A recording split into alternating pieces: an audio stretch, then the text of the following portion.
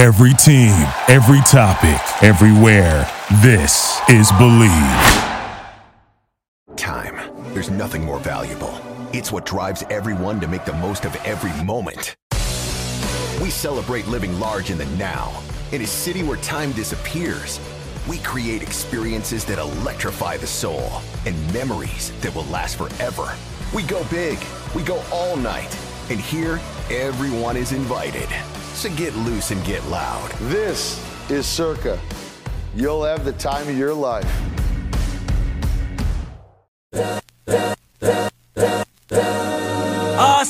This is the Arash Markazi Show on the Mightier 1090 ESPN Radio.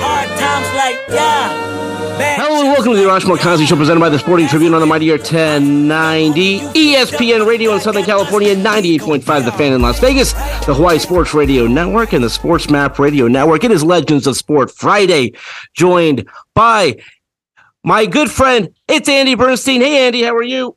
I'm great, Arash. Always thrilled to be on with you on Legends of Sport Friday, my friend. Yes, and this is a very special one for the both of us. Listen, I mean, how I became familiar with your work is the Showtime Lakers, and for me, it was the back half of the Showtime Lakers with Byron Scott, just one of my favorite players of all time, number 4. He is your guest this week. I mean, talk about what the great fans can expect from this conversation. Well, you know, Byron, obviously one of the great Laker legends of all time. I personally feel that his number 4 should be hanging there next to everybody else's at Crypto.com Arena, but that's just my opinion. You know, I was so thrilled to be able to get an hour to speak to Byron. Shortly after, he and I both attended the Showtime reunion in Maui that Magic Johnson and Pat Riley invited all of us to. And we had a lot of laughs. We had a lot of great memories from back in the day, but also from that reunion. And, you know, Byron, amazing guy. I mean, 3-time NBA champion during the Showtime Laker era, NBA Coach of the Year. One of the only guys he is actually the only guy to play with Kobe and coach against Kobe and coach Kobe himself as a Laker. So, you know, we had a lot to talk about the Mamba and his remembrances and great memories of Kobe. And just a wonderful conversation. You know, Byron's doing so much these days with his charitable foundation, the company that he and his wife started, 3 Points Brand, and his podcast, the Off the Dribble podcast. So, you know, tough catching up with him, I got to tell you, but once we got him, he was terrific. You touched on it, and this was something that I think we will touch on a lot during the course of our time together. This reunion in Hawaii, looking at the pictures of it, it was all of the Showtime Lakers. And again, as we know, the Dr. Buss loved Hawaii. The team had many training camps out there. We're on the air live in Hawaii as well. What was that like? What was it like to catch up with all those players and also the coaches as well? Well, you know, it's cliche to say it was magical, but it was truly a magical experience. I mean, there were, I think, about 45 members of the championship era of the Lakers in the 80s. So if you had won a championship, if you've been part of even one championship during the 80s, you were invited to that incredible reunion. Of course, there were guys there who won 5 championships. Byron Scott was there. Magic was there. You know, Pat Riley, of course, was there. Kareem was there. And then to see those guys go out and actually, quote unquote, practice, which they called sort of a walkthrough of a practice, was mind blowing. I mean, it was like the most incredible experience. I think it's one of the top 3 incredible experiences in my photography career, was to see these guys out there again, reliving, you know, memories of running plays. And, you know, Kareem's out there at 75 years old shooting sky hooks. Byron is drilling 3-pointers. You know, Magic's running the break. I don't want to say he's running the break, but he was quickly walking the break. You know, Pat Riley's out there, you know, giving in instructions to everybody. And Gary Vitti is trying to keep these guys from killing themselves. It was such an incredible experience and a great dinner every night. Just to be together as a group again. I know that it was just so heartwarming for them, and it was for me because I was part of that era. I am so thrilled now to play this first part of this podcast. And again, so thrilled, by the way, you mentioned it, but Byron has a podcast. Michael Cooper has a podcast. You has a podcast. I get to relive my youth every single week. But now let's play the first part of your podcast. It's Legends of Sport Friday. It's Andy Bernstein. It's Byron Scott. You can't beat this combo, folks. He came up to me one day, Andy, and he said, B, I'm thinking about putting a Showtime reunion together. What do you think? And I said, man, I think that would be great, Buck.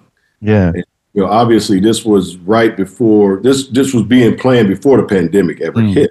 Mm-hmm, mm-hmm. So, every day that we would see each other, he would kind of give me an update on guys that he's got in contact with. He was like, man, I got in contact with Mike Schmreck, excited, Chuck Nevitz, all these guys. He said, I need you to call, 3 or 4 of these guys because I don't have their info. And I said, well, yeah, I got a couple of those guys, so I'll reach out to them. Yeah. So that's how it basically got started. He just asked me what did I think about it, and I told him I thought it would be an unbelievable idea. And then the pandemic hit, and we had to obviously postpone it. But going into this year, I remember him talking about, we're still talking about doing it. I was like, cool. And September came, and man, everybody's there. The rest is history, as you know, because you were there. You were part of that Showtime family, and it was great seeing everybody. Well, I got to tell you, man, I kept pinching myself that whole week because, first of all, I was thrilled and humbled and honored to be invited. And, of course, I brought my camera with me, because somebody had to document it, and I'm glad I did. But, I've heard Magic talk about this. I watched the special that was on Spectrum, which was great. Mm-hmm. But from your perspective, when you're there and you're seeing all these guys and it's 35 years later, something like that. Yeah. And, does it all come flooding back? Do you start remembering like certain things or moments or just that like internal feeling of like what it was like to be a brotherhood, a group of you guys together? All of those above, Andy. I mean, the first night that I got there, because I ended up being, one day later because I, had played in a golf tournament in New York with my boy Victor Green for his foundation. So I ended up getting there Tuesday instead of Monday. So when I got there, the first person that I saw was Rouse. I went into the ballroom because my wife was, worried about me not eating on the plane and all that. And it was a long trip. I was coming from New York. Sure. So that's a long day. Yeah. And so I went in the ballroom, and of course, Rouse was in there getting ready for tonight, getting the film session ready and all that. So I got a chance to see Rouse first. And, as soon as I saw him, it just brought back nothing but the 80s memories. And it's pretty much with everybody, even the guys I didn't play with. Yeah. Or the guys I knew but never got a chance to play with. Clay Johnson was there my rookie year, and then he was gone. Jim Jones, guys I didn't play with. And it was just so good to see them guys because I know them, but it was just so good to interact with them and share some of our experiences and share some of the stories. Like you said, it really did feel like I was back in my mid to late 20s. You know what I mean? It was that good seeing everybody and the camaraderie that we have and the love that we have for one another. It just brought back all kind of great memories. And kind of like you said, you pinched yourself every night. I would wake up in the middle of the night and I would just feel myself smiling, and it was just one of those smiles that, man, this is unbelievable. This is great to be here. And it lasted the whole week. So it was just an unbelievable experience. Yeah. I mean, they could have had this thing in like Omaha or, It didn't matter. It didn't matter, right? But we happened to be at Maui at the Four Seasons, so that wasn't so bad. Yeah, it wasn't matter. B, let's talk about when you guys went to the gym, right? And you're all wearing your shirts and you're all out there and you're all stretching, getting Gary Vidy's leading this, the stretch in the circle. Riley's pacing back and forth like he used to. I mean, it was, to me, and I was looking at the faces of the wives and all the other staff people who were watching. Everybody was like, had their mouths open. It's like, are we like reliving history? This is unbelievable. And of course, you're the only one who I think hit a shot the entire practice, but that's a whole other story. No, I know McAdoo did as well. But to see Kareem out there at 75 years old shooting sky hooks. Yeah. I mean, there's very few times in my career where, I was tasked to photograph something where I really wish I just could have watched it, but I was watching it through the camera. It was so incredible. And his speech as well. Yeah.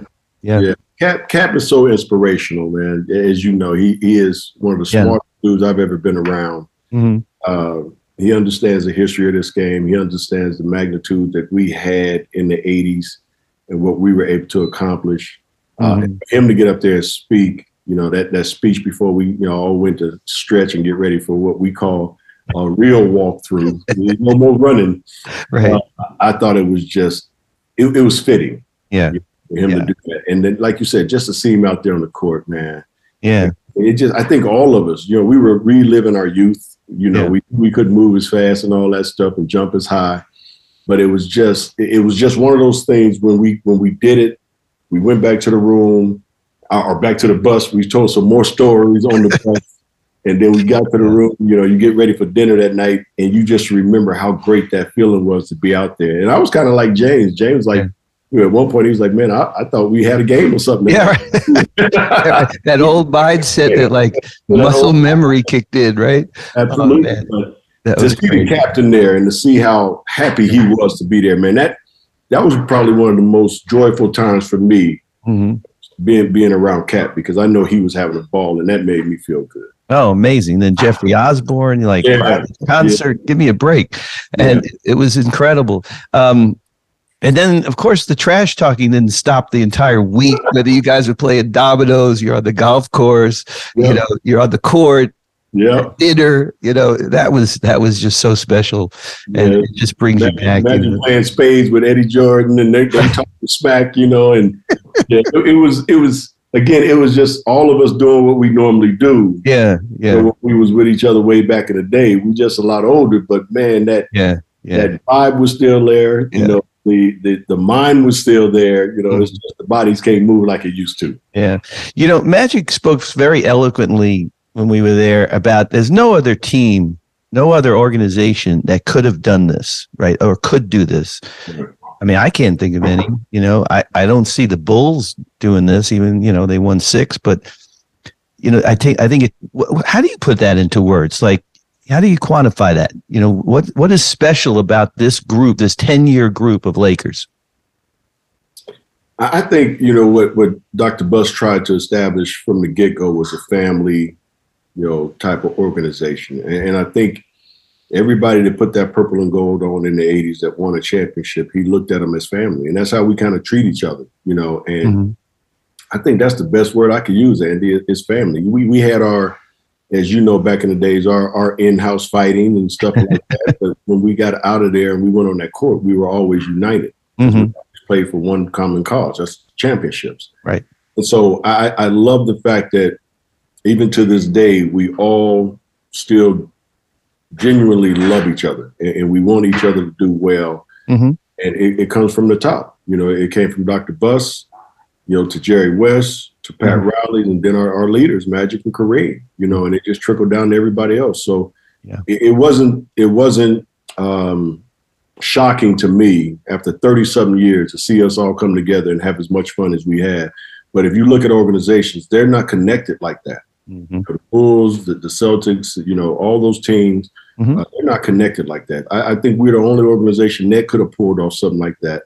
And we were able to do it. And we won't be the last. I'm sure there's going to be other teams because it's a copycat league. So there's going to be other teams that's going to do it as well. But we've always been kind of that trendsetter, and it's such a blessing to me to, like I said that night when I got there, I said, this is just such a blessing to be in front of everybody here and be able to talk and have fun and be us. Yeah, it's so interesting that everybody who was there eventually left the Lakers in one way or the other. Right. Riley, of course, went on to New York and then Miami, and he's still working for Miami. Right. You left, you came back. I mean, everybody, but yet you remember where your family is. You remember where home is. I go home to Brooklyn. I haven't lived in that house in 40 years, but I still go by it. Still feel like I kind of live there. Right. You still know what your room looked like and the living room and everything else in the house. I could probably draw. If I knew how to draw, I could probably draw that out. So Big, I got a question for you, man.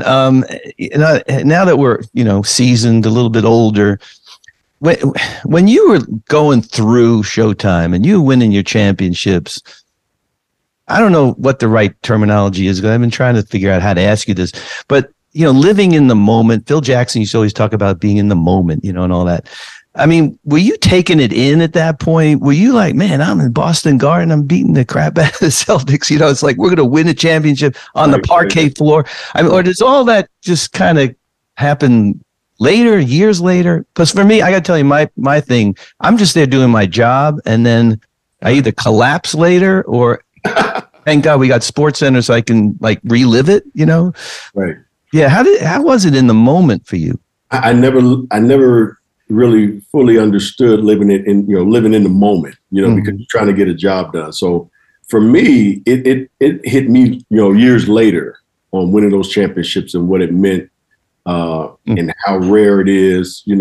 I never, when we won, in '85, first Laker team ever to beat the Celtics in a 7-game series, and we did it on the parquet floor. That was the one thing I do remember, is that I was so happy when my dad took me to the airport going into Game 6. We up 3-2, and my dad, who's unbelievable, he was like, "So what do you think?" I said, "Oh, we win this in 6." Yeah, and he was like, "Oh, okay." And it's funny because when I came home, and he was like, "You said that so emphatically, that you were so sure." He said, "I swear, I thought it was going to go 7."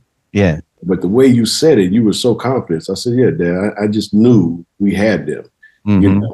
But I never looked back and said, "Man, we beat them on the parquet floor." It took me years, Andy, before I started reliving some of the things that we were able to accomplish. And then, I think the good thing about that is then I really, really started to appreciate it that much more as I got older on some of the things we were able to accomplish. Yeah, incredible, man.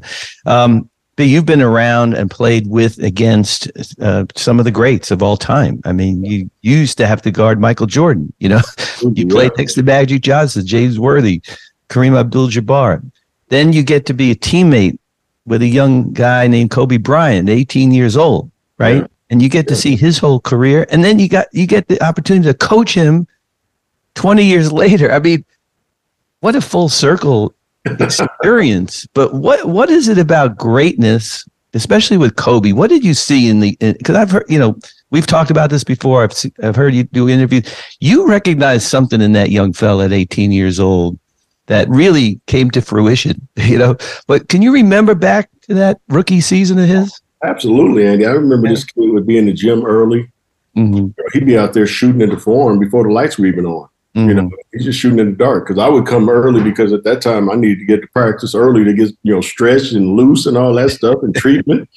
And I remember hearing the ball bounce, and I would go in the court, and I couldn't even see him until I walked all the way out there, and I could see Kobe down at the other end shooting, in the dark. And I would go and tell Gary Vitti, "How long has this kid been here?" And he was like, "Oh man, he got here when I got here." Yeah, crazy. I said, "We need to tell somebody to turn the lights on at least, shoot when it's light."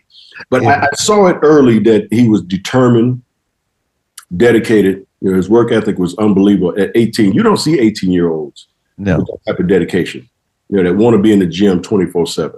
Or doing anything at 18 that is so obsessed. Yeah, your mind is so scattered with so many other things. Yeah, I just knew from day one when I met him that this kid was special. I didn't know how special until we started practicing and everything.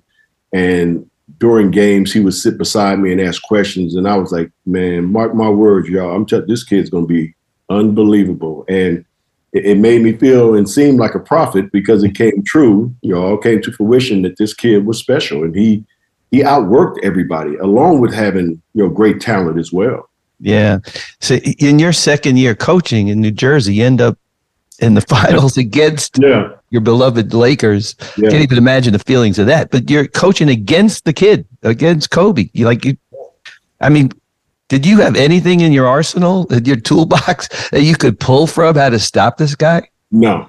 I mean, look, I knew the first game we were going to get blown out because when I walked on the court with my other coaches, Jordan, who's also a former Laker, and Michael Korn, I looked at them and I said, man, we in trouble tonight.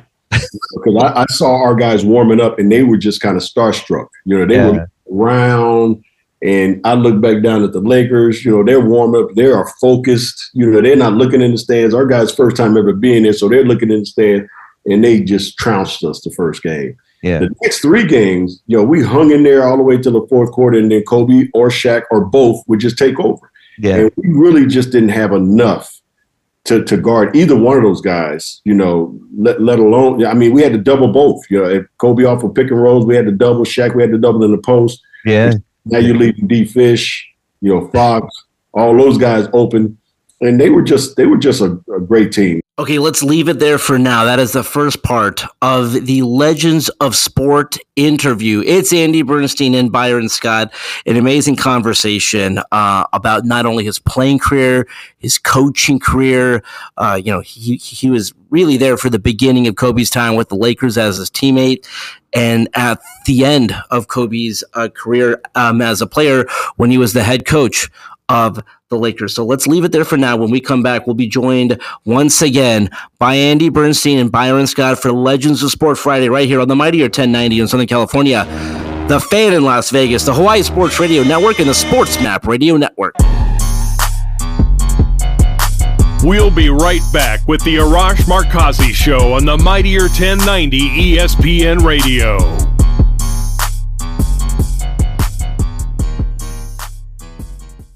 Time. There's nothing more valuable. It's what drives everyone to make the most of every moment. We celebrate living large in the now. In a city where time disappears, we create experiences that electrify the soul and memories that will last forever. We go big, we go all night, and here, everyone is invited. So get loose and get loud. This is Circa. You'll have the time of your life.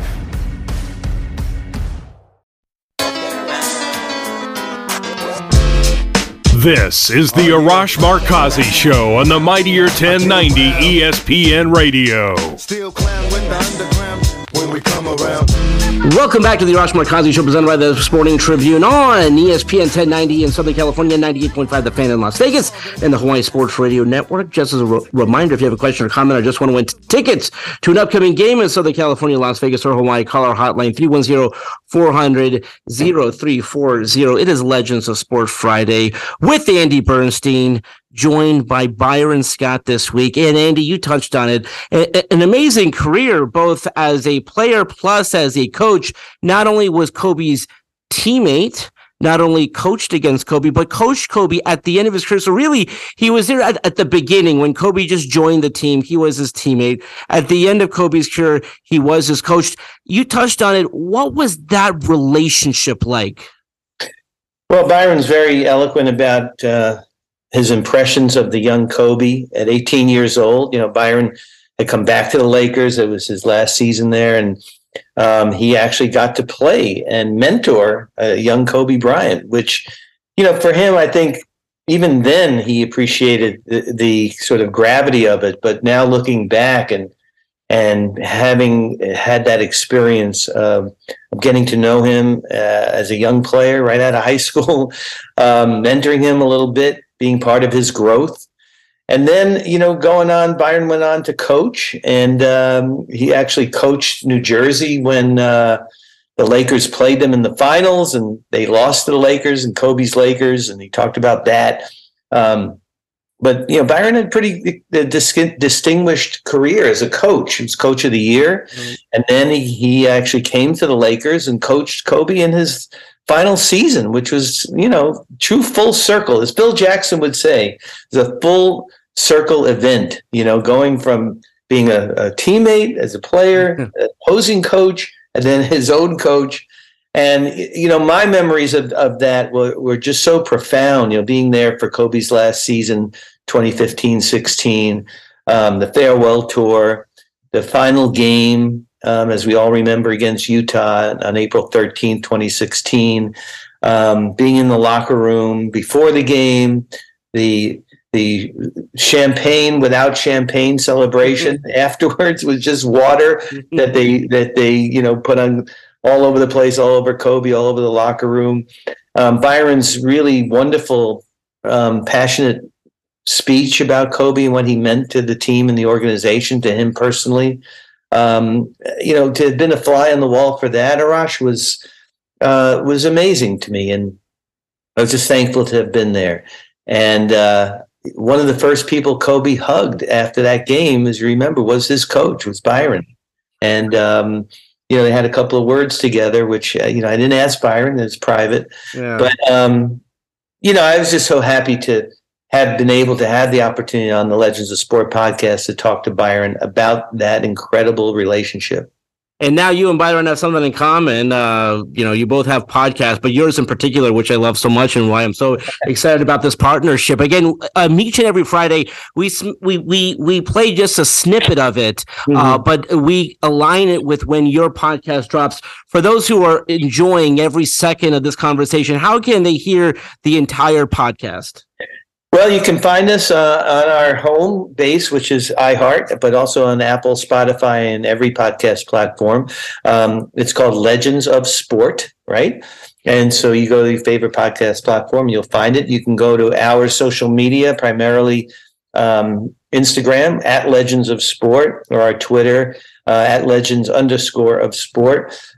We also have TikTok, Legends of Sport. We have our YouTube channel, Legends of Sport, and we're releasing every podcast now as a audio version, as well as on our YouTube channel as a video version. So that's a lot of fun because you're able to see the person, and if you have time to watch the full thing, it's really fun. So hopefully people can tune in. This is season 6 of the podcast. It's going great. I think Byron was my 180th interview. Wow.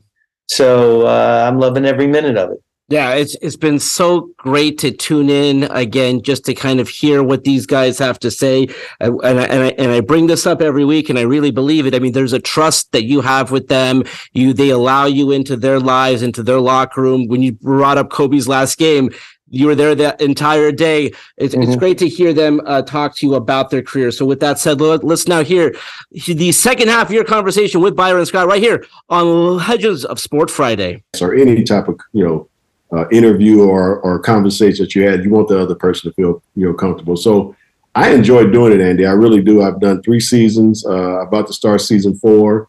But I'm gonna probably wait till 2023 to start season 4. One of my guests on season 4, I can give you 2. Yeah, and 2 of my favorite people, Andy Garcia, who I love. I mean, I've been a big Andy Garcia fan from way back in the day, and he was sitting next to me during a Laker game after he did Godfather. Oh, okay. I started talking to him, and we got to be friends, exchange numbers, and all that good stuff. And yeah. I've been chasing him for about 6 months. I was like, Andy, I need you on my podcast. And we finally got that done. My other good friend and my other fellow teammate who you know very well, Irvin Magic Johnson, is going to be on as well. So yeah, just talking to people that I number one, got a lot of respect for, and number 2, that I got a lot of love for, and people that I think will be very interesting. And, everybody that watches the podcast, they're going to get something special out of it. Yeah. Andy Garcia, I look forward to that, man. I mean, that guy is just in there through thick and thin forever. Yes, right? He has. Big Laker fan. Amazing. One of my favorite actors of all time. Oh, yeah, for sure. I love him. Yeah, I had George Lopez on. I think it was during the pandemic when, we couldn't be in person or anything. Right. And he had such incredible stories. Oh, my God. He talked about, not even being able to afford a ticket at the top of Staples Center, when he first started. And now he's sitting courtside with Arsenio, like literally pinching himself. And then conversations he would have with Kobe during the game. During the game, yeah. During the game. Unbelievable. Hey, B, I know we talked about this before, but your coaching pedigree, right? First of all, what lit your fire to coach in the first place? I mean, I know you retired, and a lot of retired guys go into coaching, and you had your first stint, I believe, in Sacramento, right? Assistant coach. Yeah. But, a lot of guys don't want to coach. What interests you about coaching? Well, you know what, Andy? I never wanted to coach. When I started playing basketball and got to the Lakers, and in my 5th year, I think in the league, Pat Riley told me we had a conversation, and I said something. He said, one day when you become a coach, you'll understand some of the things I have to go through. And I was like, Coach, I said, Rouse, you're out your damn mind. Straight like that. I said, you're out your damn mind. I ain't coaching. You're crazy. And he just looked at me like, yeah, okay. And I was 26 at the time. Uh-huh. And then, I go to Indiana. I get signed by Indiana at 32, and I'm playing for Larry Brown, another Hall of Fame coach. Yeah. And I was a big Larry Brown fan. If Larry Brown would have got the UCLA job 2 weeks earlier, I would have went to UCLA instead of Arizona State. That's how much of a fan I was of Larry Brown. So when I signed with Indiana, Larry was like, I finally got you. And I was like, yeah, we finally get a chance to do something together. Yeah. And during practice, after a couple of weeks of practice, he looked at me one day and said, because he would always ask me, how did you guys cover this? Mm-hmm. What would you do on pick and rolls? What would you do on this? What would you do on hype? And I would always tell him, this is how we did it. And he said, B, I don't know if you ever thought about this, but I think you would be a really good coach. And so I said, wait a minute, Pat Riley sees something in me that I don't see. Larry Brown sees something in me that I don't see. Maybe I should start thinking about this and take it a little serious. So I got a notebook and I started keeping a journal, for the next couple of years. And I said, if I do really want to get into this, I got to be prepared. And when I finished that journal, I was kind of like, yeah, I think I would like to coach and see how this is. And that got me going. And then, Sacramento, gave me a call and, Rick Adelman, who I think is still one of the most underrated coaches I've ever seen in the NBA, gave me a call and said, I heard you're interested in coaching. And Jerry West had called them. Mm-hmm. Mm-hmm. So Jerry West put the word in, because I told him what I wanted to do. And he asked me to be, he said, come with me and, be an assistant GM or something. I said, no, I'm not a suit guy. I got to be on the bench somewhere. I got to be on the court. And so he called Sacramento and said, I heard you're looking for a coach. Byron Scott's interested in getting into coaching. So that's how I got the interview with Sacramento. And as soon as the interview was over, Rick Adelman said, listen, the job is yours, but go home and think about it. And I went home, and the next day I called him. I said, no, Coach, I'll take the job. Wow, that's a great story. I mean, yeah, if Phil Jackson, if Pat Riley and Larry Brown are telling me that I might have something, then I'm gonna do it. I said, what, I think I'm going to listen now, and because I really dismissed it when Ralph said it. Yeah. When Larry said it 6 years later, I said, wait a minute, Ralph said the same thing. Maybe they just see something. And that got me, really thinking about coaching. That's so interesting. Who was your coach at ASU?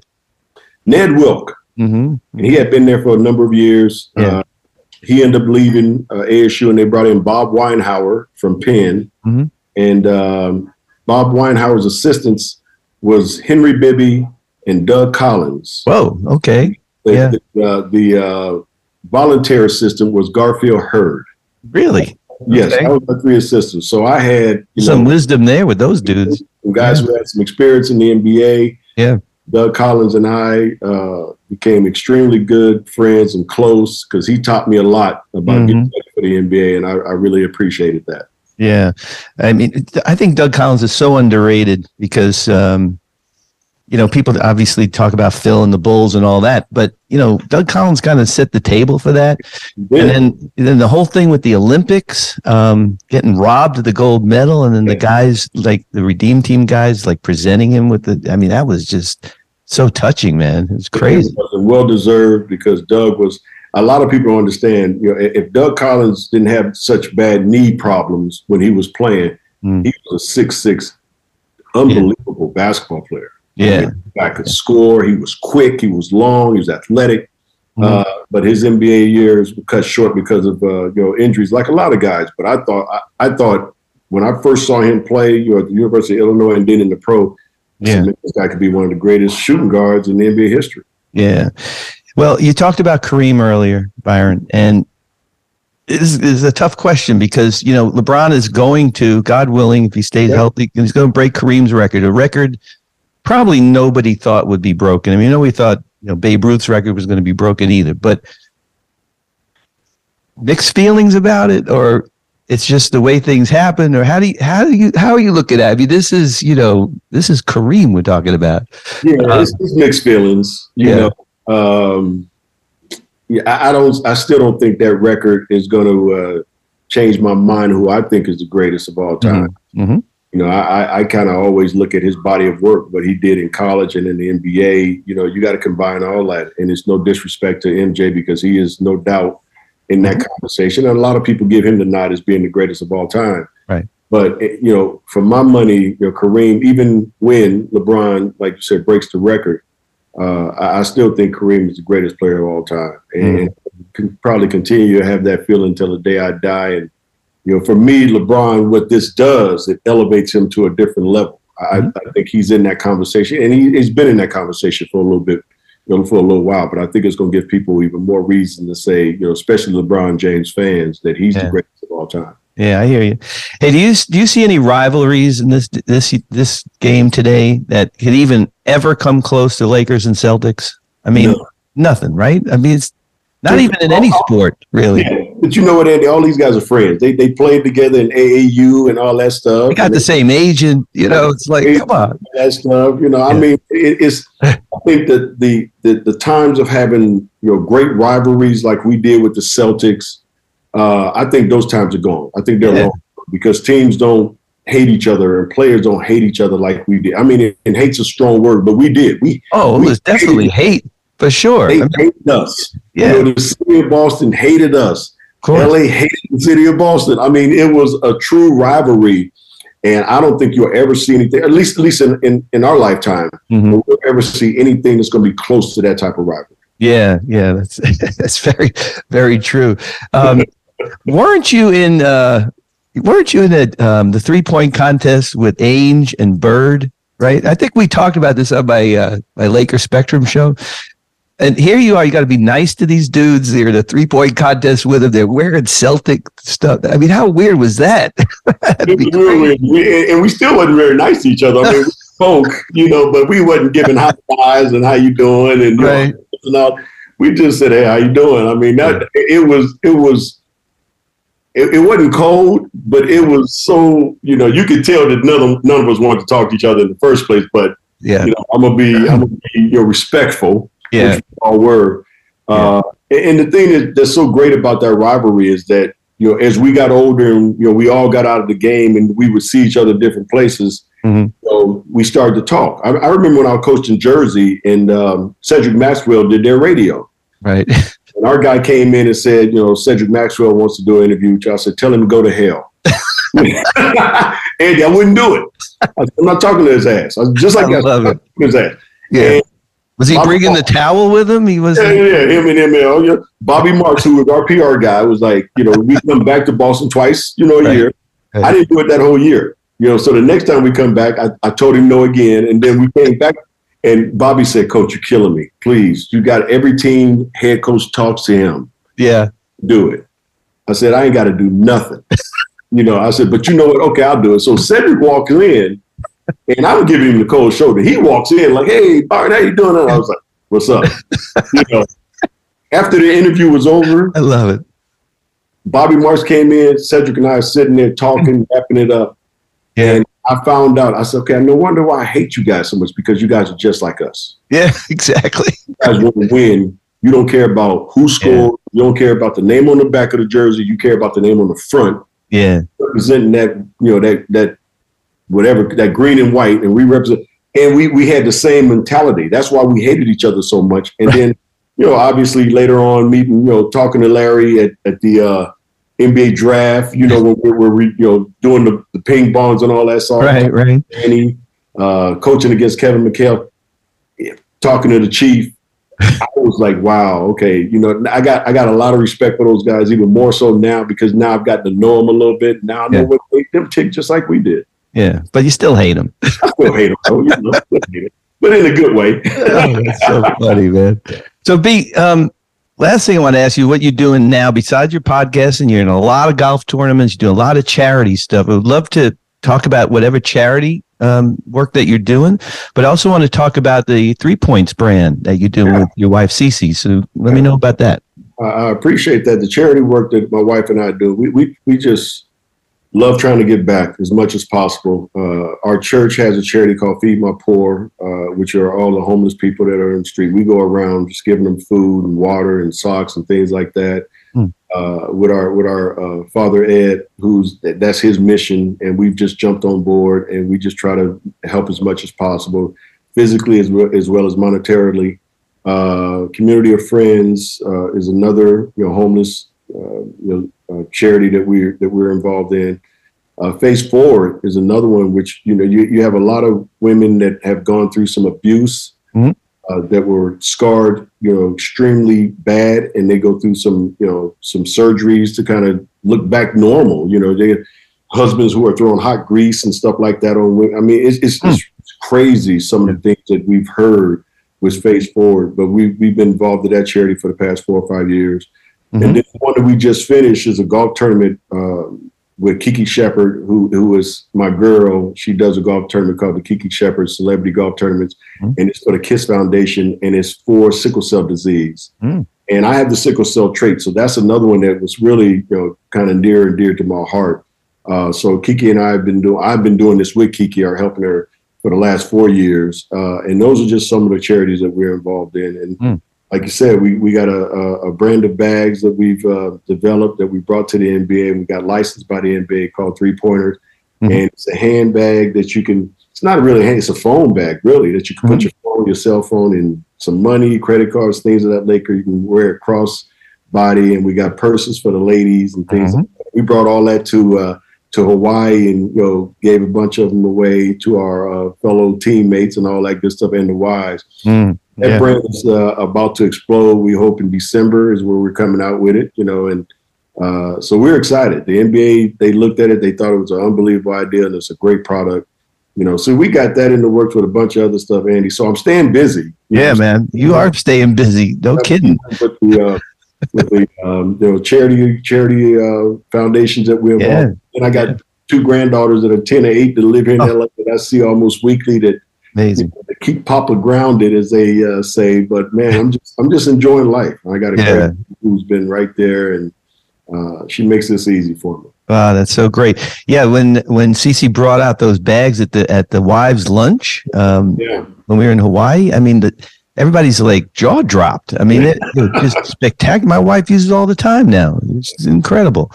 So best of luck to both of you, man, and best of success. And we'll whatever we got to do to promote it, pump it, we're there for you, man. But I can't thank you enough, Byron, for taking the time, really, because, you and I go back to the beginning. I remember rookie year when I stuck you under the palm tree, as you remember. Tried to make me disappear, but I was all right. I was like, I'm a rookie. I gotta pay my dues. I'm good. Yeah, that wasn't on purpose. But I'm going to be in the picture. I'm good. All right, that's it for another amazing episode of Legends of Sport Friday with Andy Bernstein.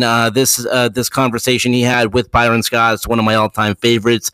Again, Showtime Lakers, talk about the reunion in Hawaii, talk about his playing career, the amazing opportunity to both play with Magic, to play with Kobe, just an amazing conversation. So that's all the time we have for today. Let's do it again next week. Until then, this is Arash Markazi saying stay safe and stay healthy. This is the Arash Markazi Show on the Mightier 1090 ESPN Radio. Hustle for the cash, so it's hard to knock it. Everybody got their own thing, currency chasing worldwide through the heart.